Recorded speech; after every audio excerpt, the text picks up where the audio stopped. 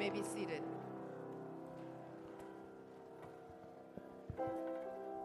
Add my amen to that. Hallelujah. As well as a greeting this morning. Would you pray with me as we continue to worship God by looking into His Word? Holy God, we do thank you that you are with us, and that as we have entered into the Holy of Holies, into your very presence, we now come to sit at the feet of Jesus, who's seated on the throne with a name above all names, to be his disciples, to be his learners. Would you speak to us from your word and through your Spirit about how we can be faithful to your calling in our lives again today? We ask this in Jesus' name. Amen. It is good to be together to worship again as we continue our series on faith works, working through the letter of James. James is in the very back of the New Testament. If you want to get your Bible out and you can turn there, we'll be reading through some of the verses in chapter 4, verses 1 through 10 in just a little bit. But a quick catch up, either as a reminder, or if you haven't been with us to the series so far, James is exploring the themes of what I'm calling today sources and outcomes. We're calling our series Faith Works. What is the source of faith in a believer's life? What is the source of our spiritual life in God? And what is the outcome of a life of faith? What is the evidence that we have a true faith, a living faith? And what does it look like when it's lived out in real practical terms? Faith and works, James tells us, go hand in hand. Another way to ask the question that he posed earlier in the letter is, what is true religion? How would you know it if you see it? And of course, his example is that true religion is to take care of widows and orphans and to keep yourself from being stained by the world.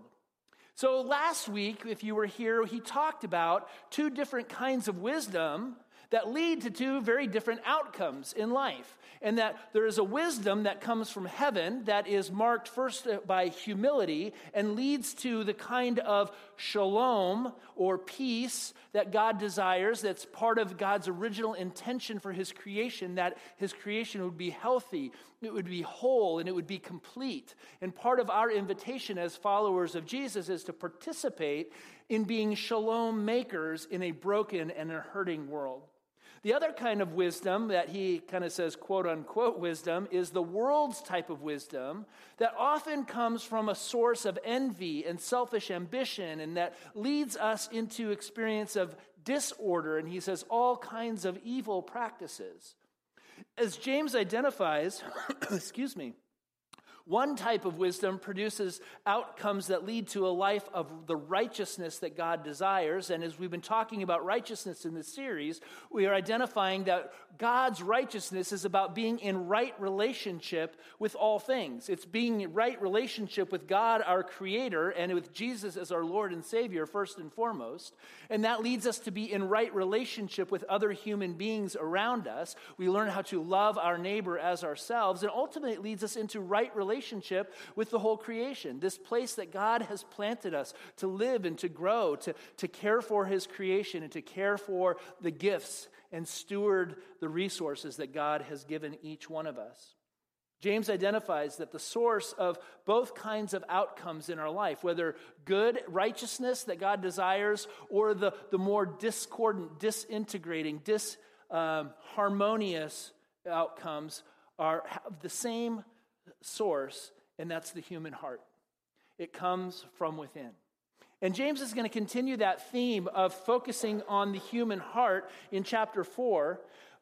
His teaching style is to ask rhetorical questions to get us to begin to think about what is it that he's trying to get us to understand. And he continues that style in verse 1 of chapter 4 when he says, "What causes fights and quarrels among you? Don't they come from your desires that battle within you? You desire, but you do not have, so you kill. You covet, but you cannot get what you want, so you quarrel and fight." You see, there's a source and there's an outcome. You do not have because you do not ask God. When you ask, you do not receive because you ask with wrong motives, that you may spend what you get on your pleasures. You adulterous people, don't you know that friendship with the world means enmity against God? Therefore, anyone who chooses to be a friend of the world becomes an enemy of God. Or do you think Scripture says without reason that he jealously longs for the Spirit he has caused to dwell in us? But he gives us more grace. That's why the Scripture said, God opposes the proud, but shows favor to the humble. Submit yourselves then to God, James says. Resist the devil, and he will flee from you.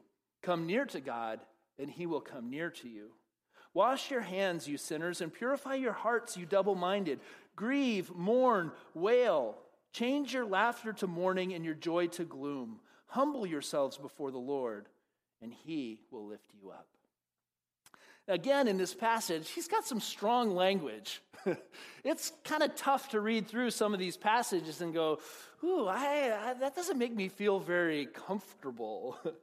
What causes fights and quarrels among you? Don't they come from your desires that battle within you? See, first of all, James is wanting us to understand, and he's talked about the sources of evil in the world already, but that there is a war raging in this universe that started at the beginning with the fall.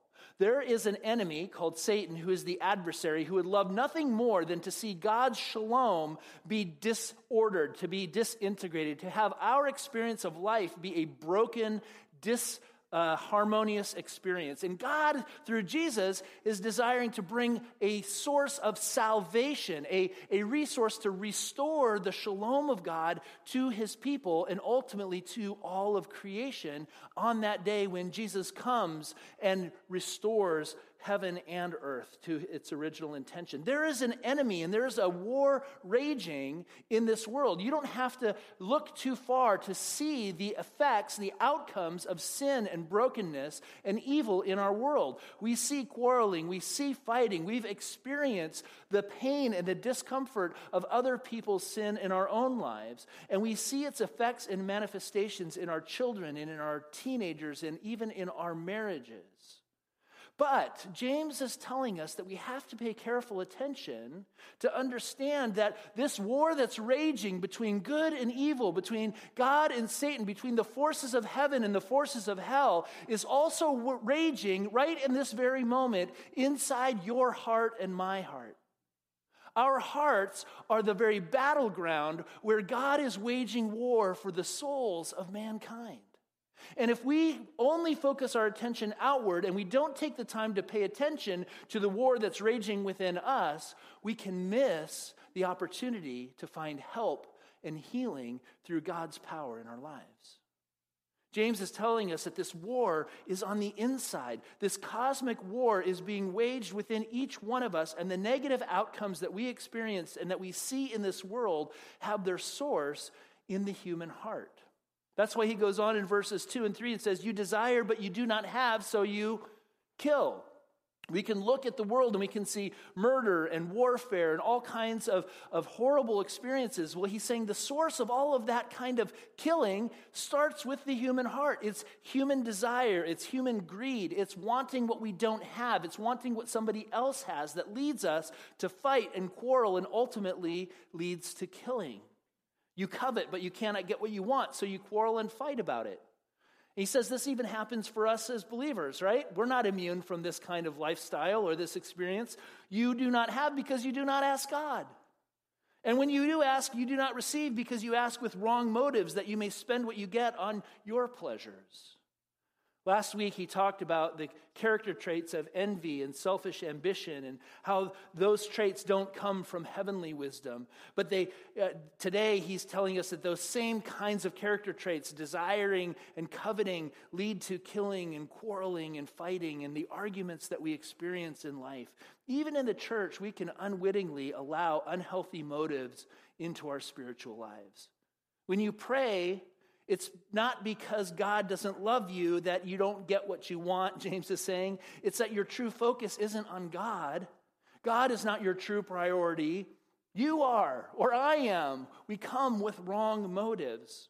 Now, if we're to be honest, sometimes as Christians, we can go to God with selfish motives, right? We can go to God, and rather than approaching him as the Lord of the universe, we can kind of think of God as a cosmic vending machine, right? You come to God and you put in your loose change and you pick what you want and you pull the lever and out pops your blessing. Thank you, God. Thank you. And if you don't get what you want, you have those vending machines that gets hung up on the thing and it doesn't drop, or the wrong one goes, you pushed A4 and you got Z10, and it's so frustrating. How many of those vending machines have crushed people because they got so angry with them, right? And they fall over. James is saying sometimes we go to God with wrong motives.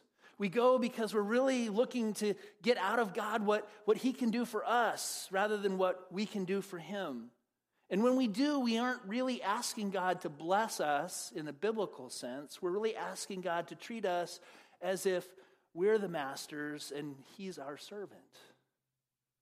How often do we approach our other relationships in life in this same way? Everyone else's job in life is to meet my needs and to meet my expectations. And if you're not living up to my expectations, then I'm going to get angry and frustrated, and I'm going to tell you all about it because you're not meeting my expectations. And isn't that your job in life? It's to serve my needs? How many marriages have we seen go south because of this kind of selfish attitude that comes into the marriage when we get married and we say, hey, great, I've got somebody who's there to serve my needs. It's really all about me. In fact, James actually references marriage as an illustration here, saying that marriage relationships helps us to understand what our relationship with God is supposed to be like. That's why in verse 4 he calls us adulterous people. You adulterous people. That's a marriage word. That's when you've made a vow and a commitment to give your life to somebody, but then you turn around and you go and have a relationship with somebody else. You break that vow. Don't you know that friendship with the world means enmity to God? And he's saying, marriage isn't a 50-50 contract, although that's kind of how we often approach it. We come and we're going to sign on the dotted line, and I'm going to agree to meet your needs if you agree to meet my needs, but you go first. And if you don't meet my needs, then I'm not going to meet your needs because, that's not how it works, right? But we've talked about this here before. Marriage, in the biblical sense, isn't a contract. It's not a business arrangement where if one person doesn't fill the other's needs, that gives you the right to not fill their needs. It's 100% all in. My job as a husband is to be 100% serving the needs of my wife. My wife, Tammy, your job is to serve my needs 100%. It's tough preaching to your wife. Now, how many of us are 100% all the time, right? And we struggle with that in our own marriages, in our own relationships with our kids. It's hard to submit ourselves to somebody else's needs because in our own hearts, there's that longing, there's that desire to have our needs met first. And we're afraid that if we don't stand up for our rights, if we don't grab what our needs are first, then they're not going to be met. Often it's our own pride that gets in the way. And that's not what a healthy marriage is supposed to be like. But what James is telling us here is that's also how we have to be thinking about our relationship with God. Our spiritual life has the same kind of all-in dynamic. Are you all in with God or not? And James goes on to say that's really kind of what true friendship is like as well. You don't have to be married to have the same kind of experience in relationships with people around you. When I was in high school, my best friend Jeff and I were like inseparable. He was like a brother. We did everything together. We hung out, we spent hours together, we talked, we did so many things. Until one day Jeff got a girlfriend.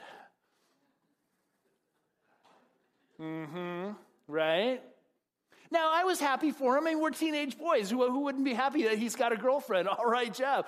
Until one day I show up at his house because we had plans, and he's not even there.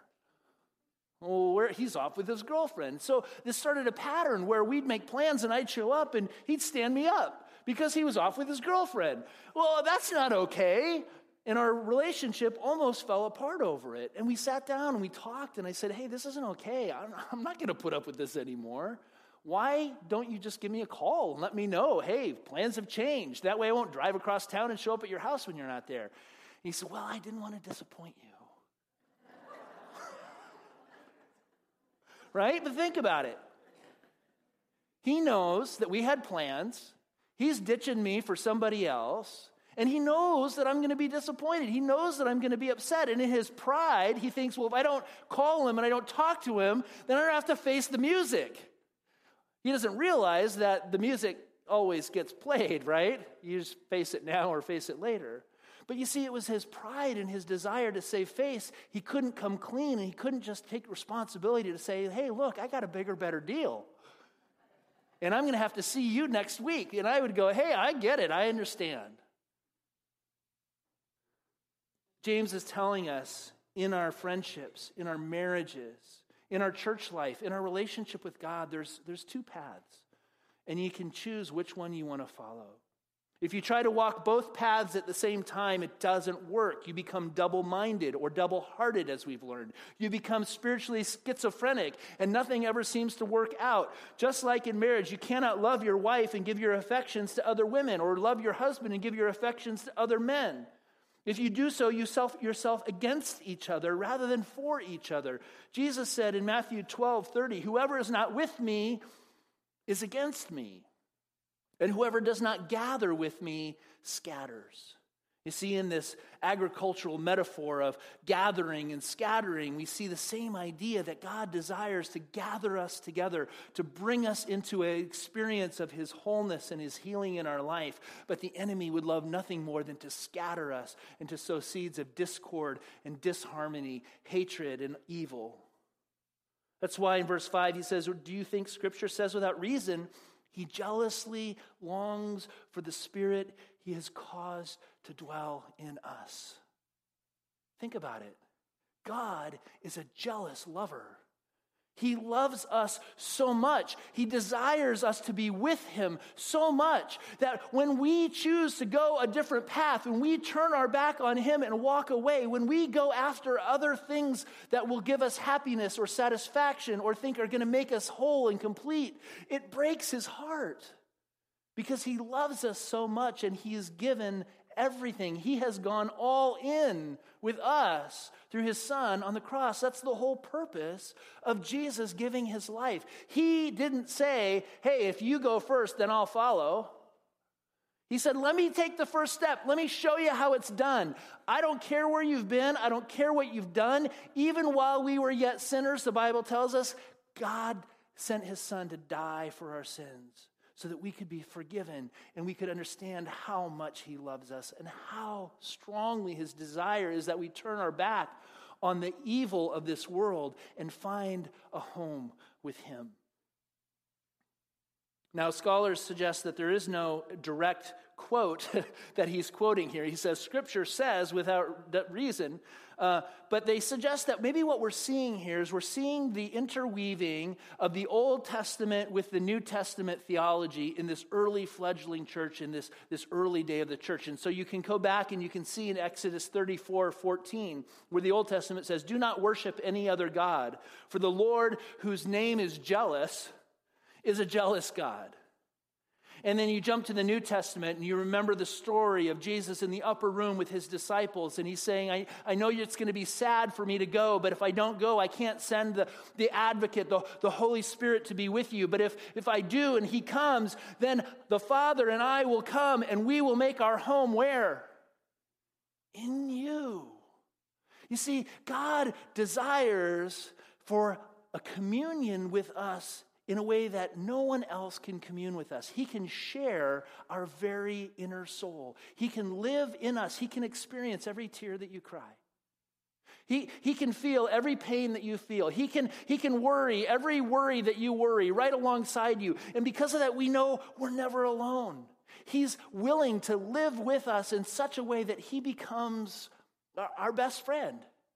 He's like closer than a brother.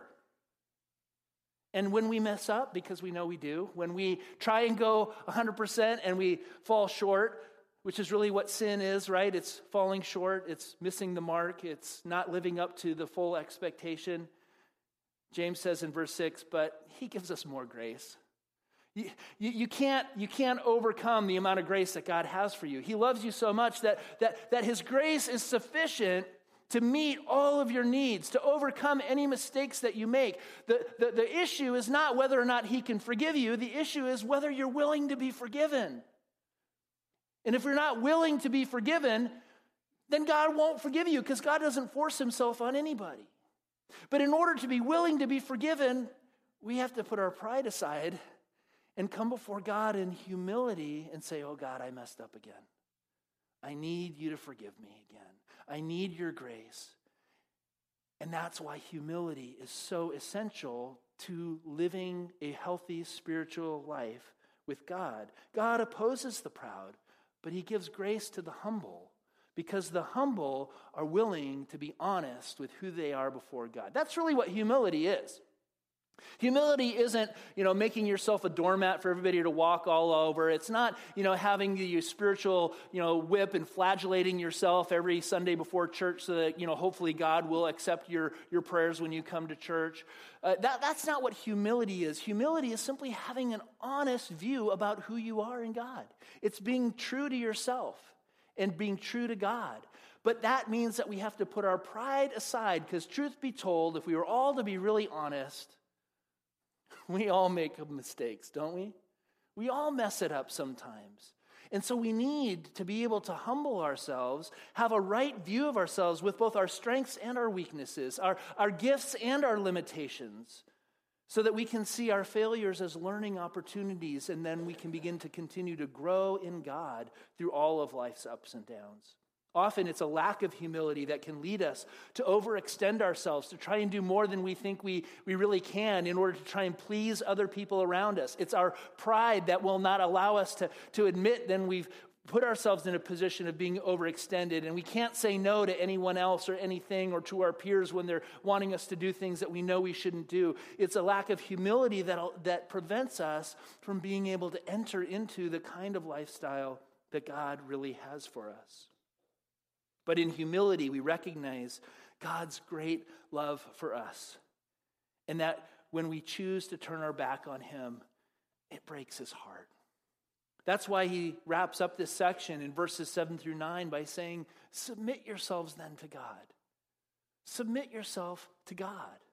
Resist the devil and he will flee from you. Come near to God and he will come near to you. See, God knows that the enemy would love nothing more than to get us off track in our relationship with God. He's a liar and a thief. And he wants nothing more than to convince you that if you follow him, if you trust the world ways, that you will find happiness. You will find what you're looking for. But his whole goal is to steal away your happiness, to steal away the health of your relationships, to steal away your hopes and dreams and your life in God. But if we resist the devil, he has no power over us, because Jesus not only gave his life on the cross, but God raised him from the dead. And because he was raised from the dead by God, he ascended into heaven, and he's sitting at the right hand of the throne of God, and he has the name that is above all names, so that at the name of Jesus, every knee should bow and every tongue confess that he is Lord. And that includes the devil. And so when we call on the name of Jesus, when we draw near to God, even in our darkest hour, the devil has to flee. He has no power over us. Only the power he has is the power that we choose to give him. And so resist the devil, James says, and he will flee from you. If you're struggling with temptation, if you're struggling with pride, if you're struggling with any of these issues that he's raising, don't let the devil get a foothold. Draw near to God, and God has the power through the name of Jesus to wash your hands clean from any mistakes that you've made, to purify your heart from any wicked way, as the psalmist said. Search my heart, O God, and let me know if there's any wicked way in me. Come near to God, he will come near to you. Grieve, mourn, and wail. Change your laughter to mourning and your joy to gloom. Ooh, that's kind of dour, depressing, religious kind of stuff, isn't it? James wants us to mourn and wail and grieve.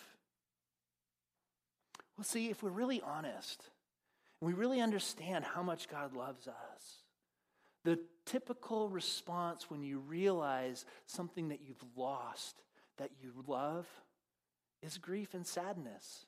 I know many of us in this church have probably lost loved ones, husbands or wives, children, even parents.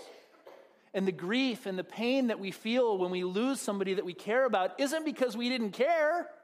If we didn't care, we wouldn't feel any pain. It's because we care so much. It's because we have had so much love. It's because we've had so much joy. It's because we've had so much intimacy and closeness that the loss breaks our heart. And God's saying, when we turn our back on him and we walk away from him, it breaks his heart. And if we want to recognize how much we truly love God, it'll break your heart to come back and say, oh God, I did it again. But he doesn't invite us to experience the grief and the mourning of our own sin in order to keep us there. It's what allows him, it opens the door for him to come in. And what does James say? He lifts us up. If we're willing to be honest with him in our relationships, he can come in and he can lift us up and he can restore us to a place of health and wholeness and happiness. Rather than trying to find it ourselves, we allow him to take his rightful place in our lives. But the risk is that we can allow our own pride to prevent us from coming to God, just like my friend Jeff, who just couldn't pick up the phone to call me. We can run the risk of having our own pride say, oh, I can't admit that to myself or anybody else that I've made this mistake or that I have this issue in my life. Our own hearts can become the very obstacle that prevent us from experiencing God's forgiveness in our lives. The pride that is fostered by the false wisdom of this world has to be humbled, James says. And that's the whole point of the grieving. It's that in order to humble ourselves, we have to be honest about the ways that we've let God down. But God loves us so much. When we realize that our resistance to God breaks his heart, our response is mourning and sadness, but his response is to come in and to scoop us up, to lift us up in his arms and to tell us it's going to be okay. Submit yourselves then to God. Resist the devil, he will flee from you. Come near to God, he will come near to you. In closing this morning, I think that James is also telling us that true Christian community is threatened by the individual pursuit of our own desires and the practices of this world. You see, these practices of the world are not motivated by the wisdom that comes from heaven. The passions of this world can't lead us to our true spiritual desires and goals in life because they are essentially self-interested. Ultimately, we need to choose between living for ourselves or living for God. There is no middle ground, James is telling us. It's one or the other. In order to choose God, we have to humble our pride and begin to willingly submit ourselves to him as the Lord and Savior of our life. And that's where James started the whole letter, is that it all starts with the lordship issue in our lives. Who is Jesus to you? How about you this morning? Do you realize that when you come to worship God this morning, that God is here also wanting to be your best friend?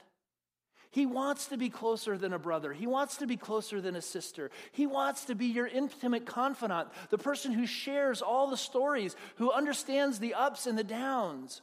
What is it that you are carrying with you this morning that your pride just needs to let go of? What is it that your own pride might be preventing God from doing a work in your heart or in your life because you just can't admit to yourself or to God himself that maybe you've been clinging a little too tightly to the control of the reins of your own life? What is it that maybe God is inviting you in humility to come before him this morning, to come before him this week, and to open your hands and say, okay, God, it's time for me to give you control of this. I've made a mess of it. I'm not managing it very well, but I know that in your hands, if I follow you, you can make it work the way it's supposed to. I believe as a church, God is inviting us in this season to again focus inward into our own hearts, to allow his Spirit to turn up the soil of our lives so that we too can be a part of producing the fruit of righteousness that he desires. And you know what? He will lift us up, and we can celebrate the ways that God is bringing his healing and his wholeness to each one of our lives, and oh, the stories that we can tell. That'll be my hope and my prayer, is that we have more and more stories of God's goodness and God's faithfulness because of our willingness to submit ourselves to him and to follow his path. Let's pray. God, as we continue to worship you this morning, we do ask that you would reveal to each of us that place in our lives, that place in our hearts, that maybe we need to open the door to you to come in again, or maybe even to come in for the first time. God, you know all our hearts. You know all our fears. You know what it is that we need. And so we humbly come before you now, admitting that we are not perfect, that we've made mistakes, and that we need your mercy and your grace and your forgiveness in our lives again today.